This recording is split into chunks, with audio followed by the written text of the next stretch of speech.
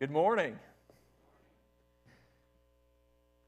All right. I got to tell you, that was funny, man. When that song starts speeding up and slowing down, I know y'all can hear my voice just like hanging out there because I get totally lost sometimes with some of the songs that we sing. Anyway, I want to welcome everyone who's joining us today.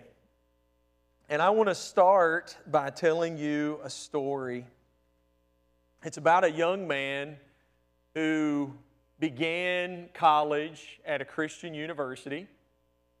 And when he got there, he committed himself to doing everything backed by book, chapter, and verse from the Bible. I mean, he wouldn't do anything unless he could find Scripture for it.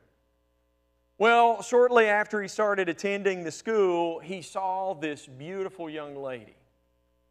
And he asked her out on a date, and they started dating. And the way it would work is they would go out on the date, and then he would walk her back to the dorm, and then he would extend his hand, shake her hand, and tell her goodbye. Now, this is the thing. He really wanted to kiss her.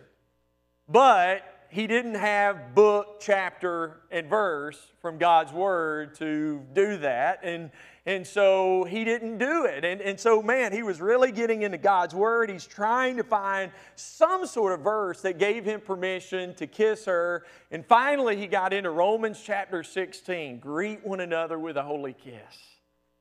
And he took it to his Bible professor, and his Bible professor explained to him that that has nothing to do with dating. So he had to start back at square one. Well, him and this young lady, they went out again, and he walked her to her dorm, and finally, he reached out his hand to shake it and to say goodnight. When finally she had had enough, man, she grabbed him and laid the biggest kiss on him. And when she got done kissing, he stood there saying, book, chapter, and verse. Book, chapter, and verse. And right before she planted another big one on him, she quoted Matthew 7:12, do unto others as you would have them do unto you. Now, the reason I told you that story is because we all need our love life guided by the Word of God. Amen?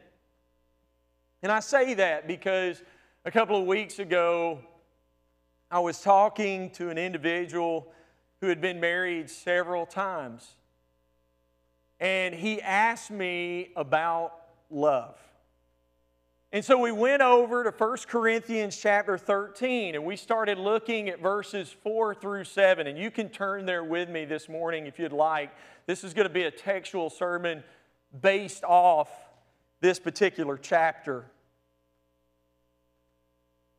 But we got over there and we began to read. Now, I just want you to pay attention to what Paul says here.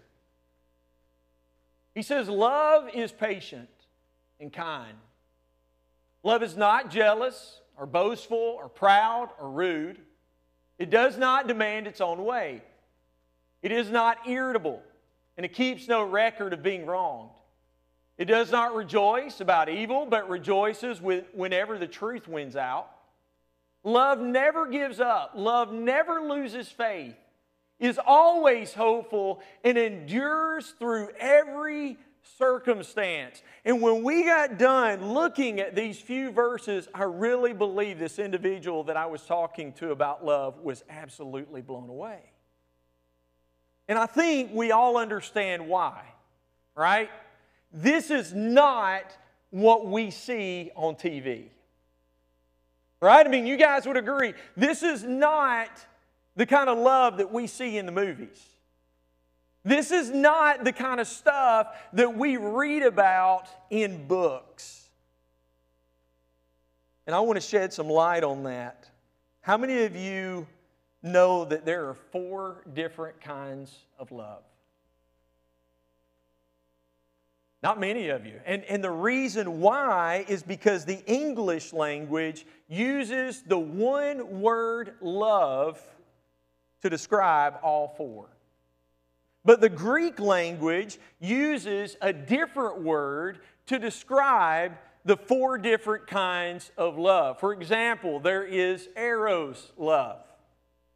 And this is a physical love between two sexes. To put it simply, this is a love that comes from or arises from our inner passion. Then there's storge love. This would be the love between a parent and a child. It's an affectionate love.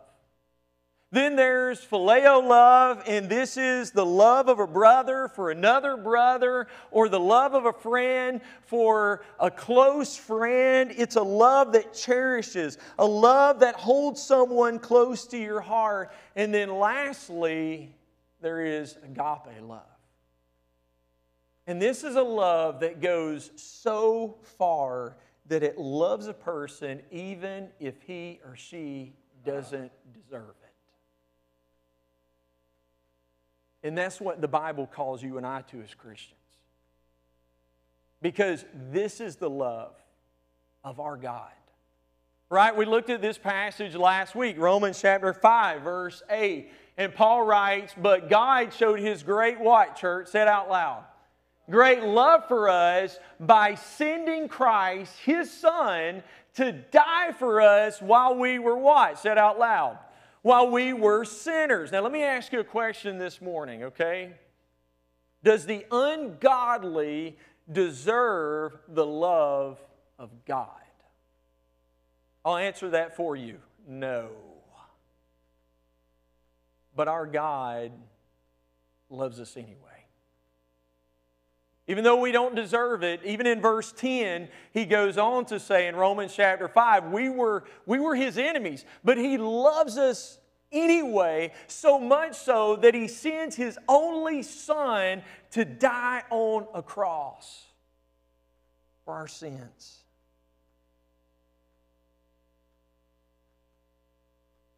And that's agape love. It's a love that's undeserving. It's a love that Paul describes in 1 Corinthians chapter 13 as being greater than the gift of tongues, greater than the gift of prophecy, greater than super knowledge. It's even greater than hope and faith. It's a love that is so valuable and so important that apart from it, every other good thing is useless.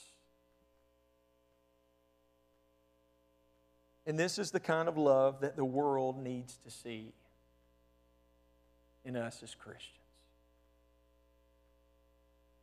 But here's the deal. Go back to 1 Corinthians chapter 3.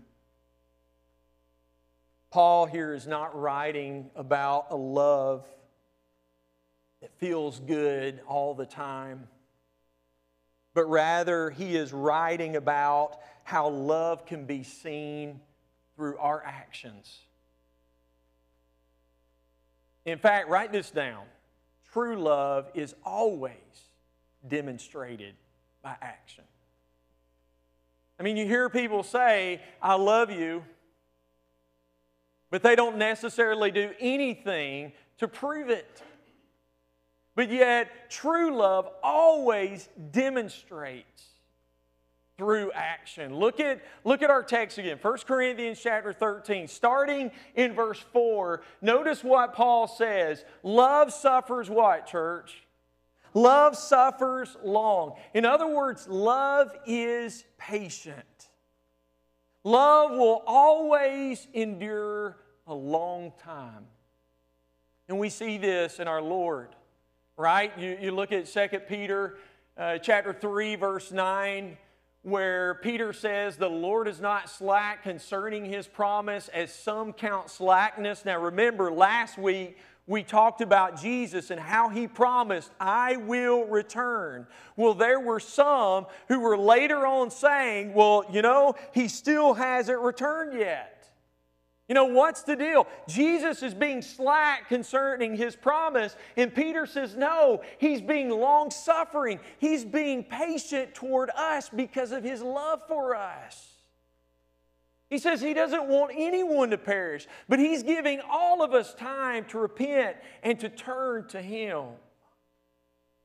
And so if God's love is in us, we will be long-suffering towards others, even towards those who annoy us or frustrate us or hurt us in some way. In fact, you may want to write this down. True love forgives 70 times 7, and then it keeps on forgiving.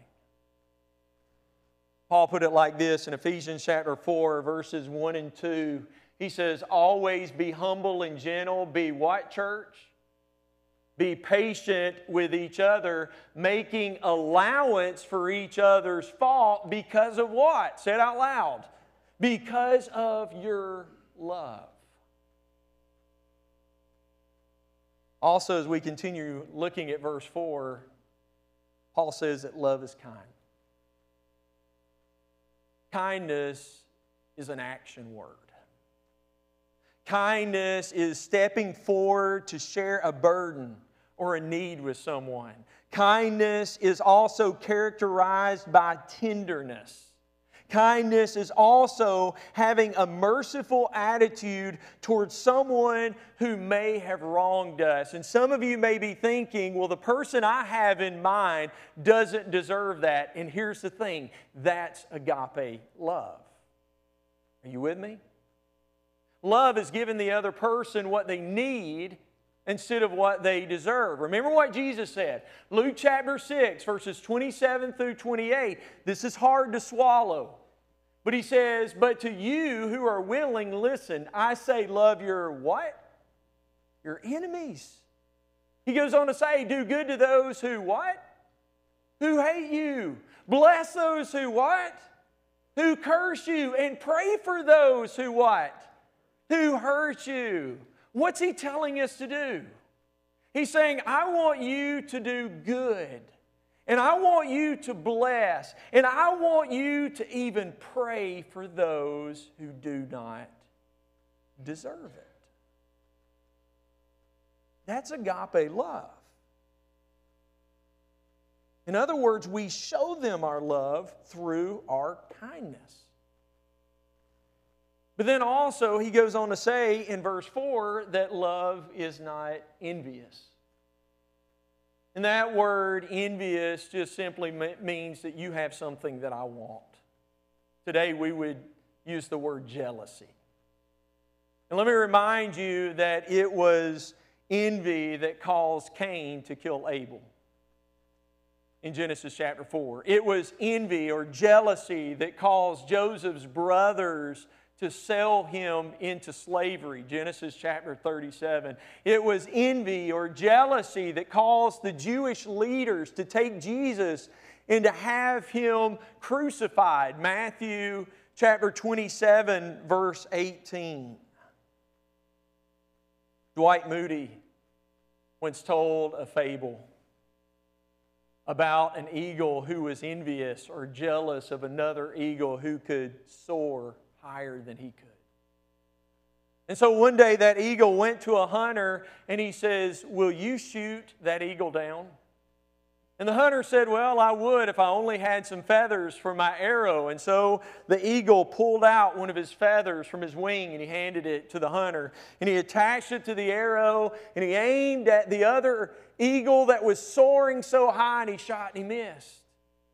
And so the eagle pulled out another feather from his wing and he handed it to the hunter and he attached it to another arrow and he shot and he missed. And this happened over and over and over again until, guess what? The eagle didn't have any more feathers to fly.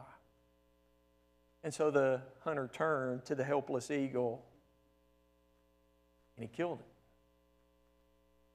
And this was Moody's application. If you are envious and jealous of others, the one who you will hurt the most by your actions is yourself. Solomon put it like this in Proverbs chapter 14, verse 30, a peaceful heart leads to a healthy body. Jealousy, though, is like cancer in the bones.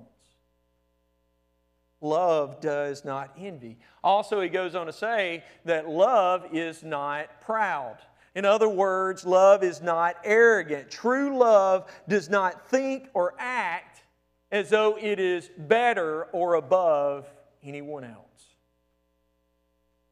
Love is modest. Love is humble. Love seeks to honor others. There's a great story told about Booker T. Washington, the renowned African-American educator.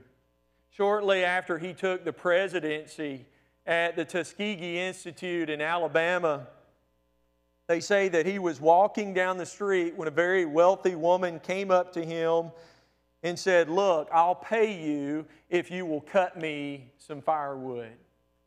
Well, Mr. Washington, he didn't have any pressing appointments at the time, and so he smiled and he rolled up his sleeves and he chopped up some wood. And not only did he chop it up, he went into her house and he stacked it beside her fireplace.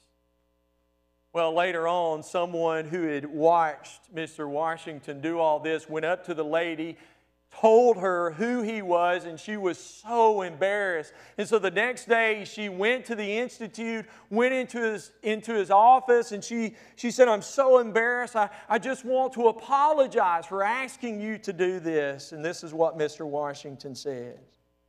"It's perfectly all right, madam. Occasionally I enjoy a little manual labor. Besides, it's always a delight to do something for a friend."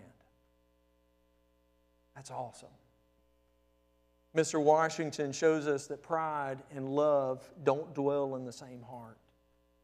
You can't be big-headed and be big-hearted at the same time. In fact, Jesus says in Matthew chapter 18, verse 4, He says, anyone who becomes what, church? Who becomes as humble as this little child is the what? Is the greatest in the kingdom of heaven. Man, this next one's a tough one. Verse 5. Love is not what, church? Rude. How many of you would say that there have been times when you've been rude? Better yet, probably the better question to ask is there anyone in here who would say there's been a time when you have not been rude? Right? All right, now we got to talk about lying, okay? And yet, here's what I would challenge us all to think about. When someone was being rude to you, or during that moment when you were being rude to others, do you think that love was being shown? I mean, think about it. When someone's being rude to you, can you see the love of God in that person? And so he's trying to make a point here. Love isn't rude, it behaves, and it treats all persons with respect and honor and kindness. He goes on to say, love doesn't demand its own way. In other words, love's not selfish. Love doesn't say me first, or love doesn't say serve me. Love thinks of others.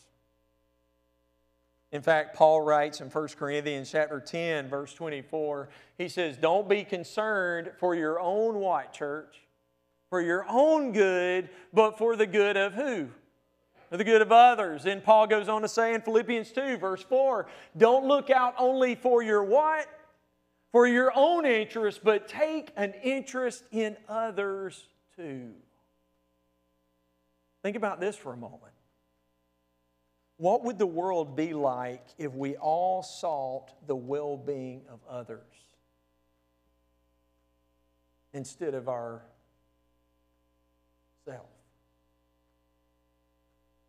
What would our marriages look like? What would our work environment look like? What would the church look like? If we were constantly thinking about others instead of constantly thinking about self and what we want and what we like. Because love is not selfish. It doesn't demand your own way. I mean, you think about Jesus. In the most basic way, He was other-centered instead of self-centered. And that's what He's calling us to as Christians. Also, love is not easily irritated. In other words, love doesn't get angry easily. Love doesn't have a quick temper. Love is not touchy or overly sensitive. One of my favorite television shows growing up was the Andy Griffith Show, and my favorite character was always Barney. In fact, watch this. Well, of all the questions to come up with, that won't take the cake. Barney, Opie, and I usually keep these little talks to ourselves. Oh, sure. Oh, I understand that. I got plenty to do in here anyways. Are Barney's feelings hurt, Paul? Oh, I don't think so. I think I can speak for my own feelings, Andy. Why do you ask that, Ope? I don't know. I heard you were kind of sensitive. Sensitive? Me? Sensitive? Barn. Well, that's a nice thing to get started around. If there's anything that upsets me, it's having people say I'm sensitive. There's one thing I'm not, sensitive. Talk about being misunderstood. You're a little flushed. That's spirit.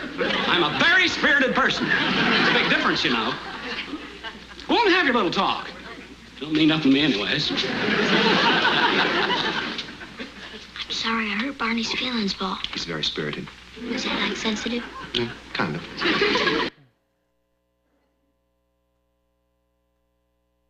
James chapter 1, verse 19 says, "Understand this, my dear brothers and sisters, you must all be quick to listen, slow to speak, and slow to get what? Slow to get angry." And so love is not easily irritated. It's not easily provoked. It's not overly sensitive. Also in verse 5, he says, love keeps no record of wrong. In other words, this literally means that love does not hold on to the wrongs of the past, but rather lets it go. Puts it away. I heard about a tribe in Polynesia where it was customary for each individual to keep reminders of the wrongs that had been committed toward them by others. In fact, what they would literally do is they would hang reminders of the wrongs of others throughout their hut. And you say, well, that's absolutely absurd, is it? Maybe we're not hanging anything from the roof, but how often do we make a list, a mental list, of the ways that people have wronged us? And man, we kind of keep score. We kind of keep up with that. And you say, why? Well, because we're tempted to want to get even in some way. Maybe we don't physically harm that person, but maybe we decide, well, I'm just going to withhold my affection. I'm going to withhold my love. Because remember, back then, they said this, they did this, and in our mind, there's this mental record.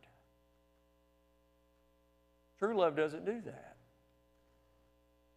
1 Thessalonians 5:15, Paul puts it like this, "See that no one pays back evil for evil, but always tries to do good to each other and to who? All people." 1 Peter chapter 3, verse 9, don't repay evil for evil. Don't retaliate with insults when people insult you. Instead, pay them back with a blessing. Isn't that crazy to think about? I mean, that's so different than what we see in the world oftentimes. But this is who, notice, this is who God has called us to be. That even when we're insulted, even when we're wrong, even when we're hurt, we don't keep a record of that. Rather, we bless them and we pray for them. And we do good to them, just as Jesus has done for us. Verse 6, also love doesn't rejoice in evil. In other words, love doesn't take pleasure in the sins and misfortunes of others. You say, well, what do you mean? Well, it's sad to say, but I think we can be tempted at times either through jealousy or just because we've been hurt by another individual to rejoice. You ever done this? To rejoice when something happens to them. when they fall into sin, or when something tragic happens in their lives. We're tempted at times to want to rejoice in that. And yet love doesn't rejoice in evil. Love regrets, it weeps that sin and misfortune has taken place. In fact, write this down. True love wants the best for others. If we could just keep that at the forefront of our mind, true love wants the best for others. Also, love rejoices when truth wins out. And this kind of ties in to what James says in James chapter 5, verses 19 through 20. My Christian brothers and sisters, if any of you should be led away from the truth, in other words, this is someone who is walked away from Christ. They've walked away and they're living in sin. He says, let someone turn him back again. That person should know that if he turns a sinner from the wrong way, he will save the sinner's soul from death and many sins will be forgiven. That's true love. When we rejoice over the simple fact that someone has been led back to the Lord. They were living in sin. They had walked away from the Lord, but the truth was shared with them, and they changed their lives, and they came back. They were forgiven. True love rejoices in that, not evil. But then lastly, verse 7 of 1 Corinthians 13, love never gives up, never loses faith, is always hopeful, and endures through every circumstance. Let me ask you this morning, does the world need this kind of love? Will you guys give me just a few more minutes? 3 things real quick. First of all, love is a command. Jesus was asked on one occasion by a lawyer, what is the greatest command? This is what he says, you must love the Lord your God with all your heart, with all your soul, with all your mind. He says the second is equally important. Love your neighbor as yourself. The entire law and all the demands of the prophets are based on these two what, church? On these two commands. Love is a command. Love God and love your neighbor. Now in Luke chapter 10, Jesus was asked, well, who is our neighbor? And he goes into this story, right, about this Jewish guy. He's traveling. Some bandits jump on him, beat him up, leave him on the side of the road. And some churchgoers, 2 church-going guys come along. They see this Jewish guy beat up on the side of the road. And instead of stopping to help, they go right around and they ignore him. And then Jesus says there was this Samaritan, a foreigner, an outsider. Someone who was despised by the Jewish community. But he sees this man beat up on the side of the road and he stops. And he helps him. And then Jesus asks, he says, now, who's the neighbor in this story?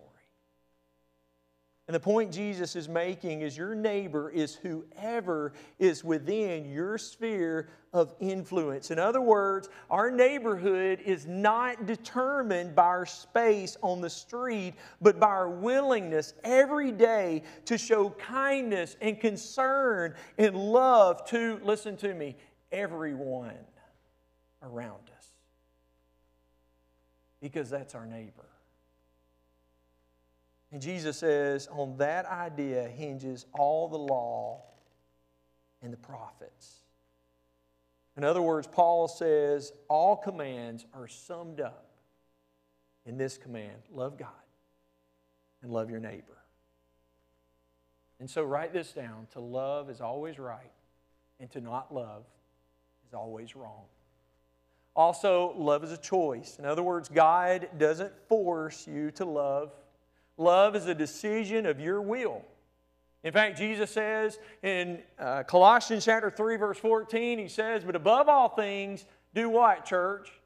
Put on love. 1 Corinthians chapter 14, verse 1, he says, pursue what? Pursue love. In other words, it is this idea of making love your highest goal. Now, if real love is a choice that we must pursue, then there are some definitions out here in the world that are not biblical. For example, biblical love is not a feeling. You'll hear people at times saying, we just didn't have that feeling for one another anymore. Biblical love is not a feeling, rather it creates feeling. Love causes me to act even when I might not want to at times.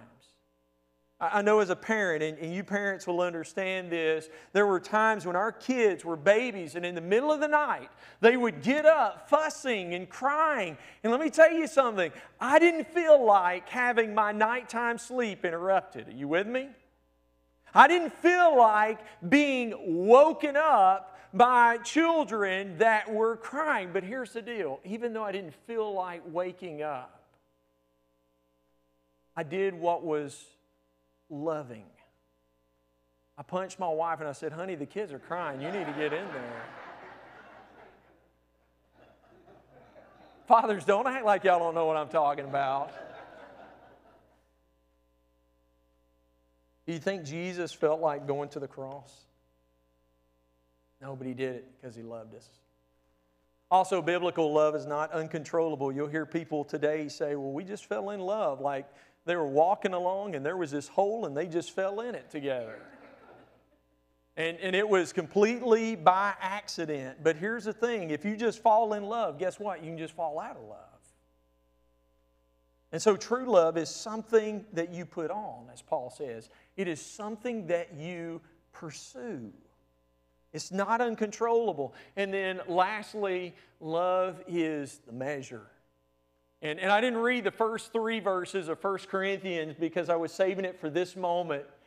If I could speak all the languages of the earth and of angels but didn't love others, I would be only a noisy gong or a clanging cymbal. If I had the gift of prophecy and if I understood all of God's secret plans and possessed all knowledge, and if I had such faith that I could move mountains but didn't love others, I would be nothing. This is the part that really gets me. If I gave everything I have to the poor and even sacrificed my own body, I could boast about it, but if I didn't love others, I would have gained nothing. Paul says 5 things.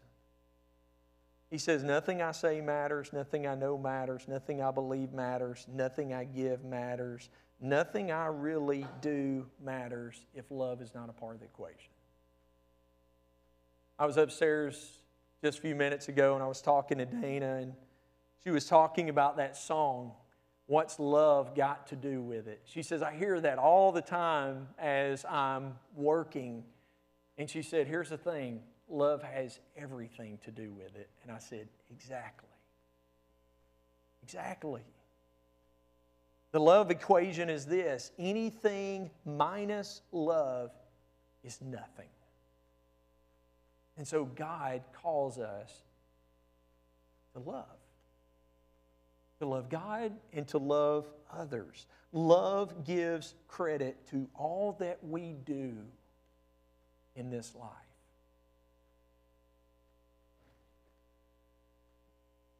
This morning we're going to celebrate the love of God. We're going to partake of the Lord's Supper, and as we partake of this, we're reminded of the love that God has for each one of us and what He sacrificed on our behalf.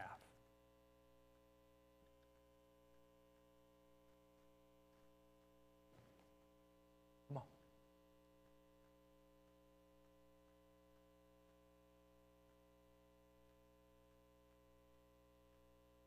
Got one door.